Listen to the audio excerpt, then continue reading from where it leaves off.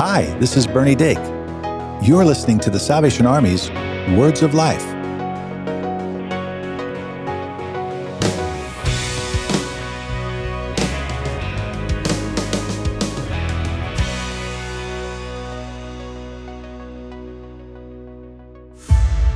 The story of Exodus is both intimate and universal, small and astonishingly grand. The Exodus is the story of a family that became a nation, the story of God clashing with Egypt's gods and their intermediaries and decisively defeating them. It is the story of one man uniquely equipped and called to lead God's people. This story is Israel's story. It is the church's story. It is our story. The story of God coming in mercy to save. It is the Exodus. Check out our new season of the Storyteller series on your favorite podcast store.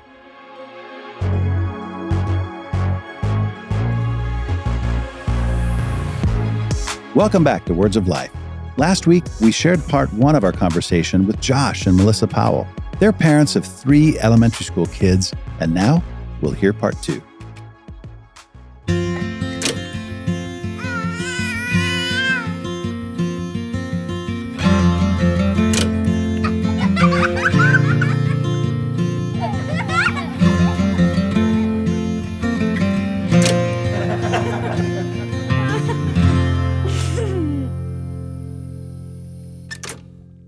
So we were just saying, it was like maybe yesterday, like we were just talking about this, about how like almost being surprised that our kids' personalities are different. Yeah. And saying like, oh my gosh, like they're actually 3 different people. Yeah. Like they're not just one mass. Right. But they are actually 3 very different people. Yeah. And they don't respond to things the same way. I think we realized early on in having multiple kids is that, you know, just because you can discipline one this way, that it is not necessarily going to work for the other person. Yeah. I think when you become a parent and you have a baby who's not doing anything wrong, it's easy to just think, oh, like, I'll just do it this way and this is how it's going to work for me. But because they have their own personalities, they have their own stubbornness and their own needs. Yeah. That come just with who they are, that I think we have to approach each of them in a different way. And how we discipline and how we kind of get through and how we share our faith and how we raise them. I think it's all different. Yeah. And our kids are very different. And I think when it comes to like discipline and correction, I think because of their personality differences, we do approach them differently in how we offer the correction. Yeah. And that has kind of gone through trial and error as well. Like Ben is our oldest. I think he's the one that we've experimented on the most in terms of discipline style. If that's not the most true about like the oldest kids though, right? Like, yes. I say that as the baby. Yeah. My parents had it all figured out by the time I came around. There's a lot of trial and error, and then you figure out what's the best approach for that child. Yeah.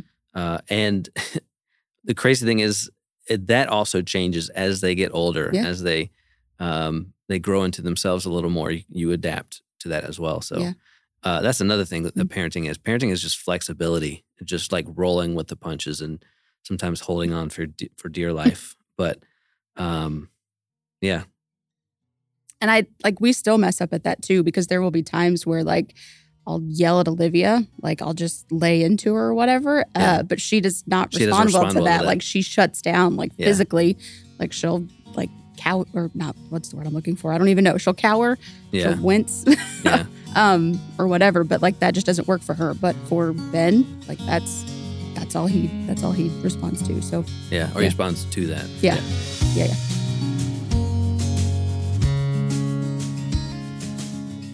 I think sharing our faith with our kids, with everything else, like it's an ongoing, not battle, but it's trying to figure out how to do this in every age and every stage, because they'll come with questions, or we'll try to teach them something that we think is profound, and then it like goes right over their head and they have no idea what we're talking about. Or the way that we say it, like we're abstract thinkers as being a full-grown adult, so we think this makes sense. But to our little concrete thinking minds, they have no idea what we're talking about. Right. Like, what does it mean that Jesus lives in my heart? Is he actually in my chest? Like, how does that work? Why is he not pushing my body to try to get out or whatever? So it's taken this far, I think, to figure out kind of how that works. But I think that we've also kind of cultivated this atmosphere in our home that we're open to these questions and we're happy to answer the questions as they come. Yeah. So we do devotions every night with our kids before bedtime. We've got a little devotional book that we read and we kind of work through that. And so I think the topic of God is always open in our house, and we pray every night. We pray at every meal on every night. And we've kind of worked with them on, how do we pray? How do we do this? Is it just asking for the things that I want? Like God is some kind of Santa. And we've tried to explain to them that like he does answer our prayers, but it's not always to be a zillionaire, to Judah, who desperately wants to be a zillionaire, that like God might not make you a zillionaire one day, but he's still good and he's still all of these things. Yeah. And like for us, like outside of, sharing the faith conversation, like routine has been a strategy that we employed early in our parenting. And I think that has held us well. I think our kids respond well to a routine. Something like a schedule that they just know what's coming. So there's really no question. But part of that routine is our devotional period at the end of the night. And it's something like we do it every night, except for a couple of nights. If they're out at like baseball or something super late, we'll usually just pray and then go to bed. But for the most part, we do devotions every night. And there are a lot of nights where you just know they're not paying attention, they're not listening, and you just pray that something gets in there, but it does sink in. And I mean, we're reminded in Scripture that the Word of God cannot return void. And we've seen that happen in our kids. Where we think that they're jumping around and we're having to get on them for not paying attention, and they're not being serious in their prayers. And then out of nowhere, they will ask the most thought-provoking question related to what we had just talked about. So in their what to me seems like disrespect and not paying attention, something is stirring inside them, and they're processing it in their own way, and then they're asking the question. And those are the times I think that I feel the most proud of my kids, is when I can see them mulling over one of these very difficult concepts, and they're asking good questions, and then we have good conversation. Judah my 5-year-old asked me the other night, something about the Holy Spirit. And like, who is the Holy Spirit? Is he real? What does he do? Where is he? Is he invisible? It's just all of these questions. And we eventually got to this point where I was saying that I think when we do the things that God tells us to do, when we're kind to other people, when we, share about Jesus, I think the Holy Spirit is like cheering him on and saying, yeah, Judah, woo, go Judah. And I think out of this, I mean, his just very sweet little 5-year-old heart was like, well, tomorrow when I go to school, I know there's a friend that sits at lunch by herself, and I don't want her to sit at lunch by herself. And so having these conversations about faith, but also the practical, play of those, like you're learning about this, and we're telling you about the Holy Spirit and what he does, and who he is, and then seeing that kind of play in his brain for a little bit, and then come out as, this is now what I want to do. This is where I want to take this. Like I was crying the other night just because I was so moved by it, and Josh made fun of me for that, but I'm okay. But being able to see the development of my kids' faith, like that's one of the biggest joys I think of my life too. Yeah.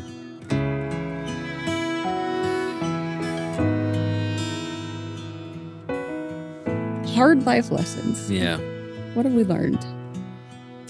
I think one of the difficult lessons I've learned is that I want to be the dad that, the kids respect and have a healthy fear of, like if they're not paying attention or if they're not doing what they want, I want to have the dad snap and then they immediately like sit up. Like I want to be that guy. But I don't think my kids respond as well to that. And I think in like early in my parenting, when I would try to enforce that kind of response in them, it didn't go well. And then I would lose my temper and those are the lessons that I think, like it was a hard lesson to learn, that I really can't force what I want my kids to be on them. I have to let them kind of be who they are a little bit within my guidance as well. So I think the lesson there would be flexibility to the, so that you can bend but not break. There have been many times where I've lost my cool, and that's a difficult lesson. Yeah. There have been a lot of times where I've had to apologize to my kids. And I think it's important for them to see us as human beings as well. Yeah. It's easy to want to project this image of like, I'm the authoritative figure, I have it all together, like respect me, and like I'm the head of the household or whatever. But like allowing them to see me as a real human being who gets upset about things that they say that like hurts my feelings, or when they see me realize that I have made a mistake. I think that shows them I think it shows them empathy, because they can kind of see themselves in me, and they can see how my reaction is similar to maybe something that they have. But it also lets them know that like I respect them as well. So there have been times when the discipline or the approach to the discipline that I take is not the right way to do it. So then I'll have to go and I'll apologize. Ben, I'm sorry for what I said. I'm sorry for losing my cool on you. I think that forms a tighter bond between he and I, because it's a moment that we have shared, that he sees me as a human being. Yeah.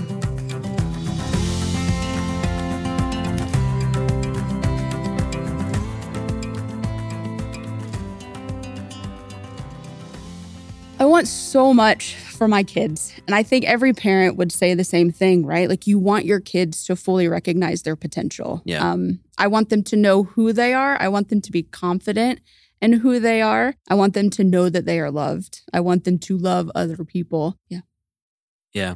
I want my kids to be fully actualized. I want them to know who they are.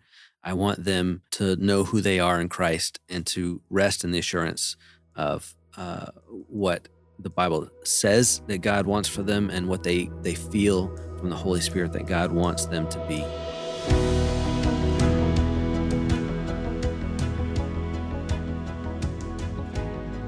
So I always say that no one has to tell you how hard it is to be a parent. Like it's everywhere. Everybody knows that being a parent is hard. Yeah. And there are so many things that can bring you down.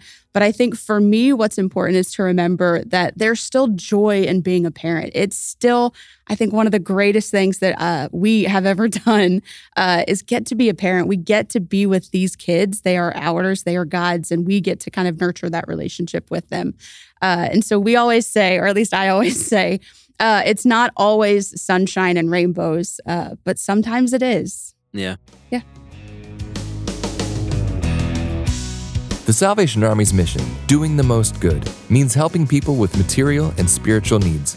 You become a part of this mission every time you give to the Salvation Army. Visit salvationarmyusa.org to offer your support. And we'd love to hear from you. Call 1-800-229-9965 or visit salvationarmyradio.org to connect. Tell us how we can help. Share prayer requests or your testimony. With your permission, we would love to use your story on the show. You can also subscribe to Words of Life on your favorite podcast store, or visit salvationarmyradio.org to learn about more programs produced by the Salvation Army. And if you don't have a church home, we invite you to visit your local Salvation Army Worship Center. They'll be glad to see you. Join us next time for the Salvation Army's Words of Life.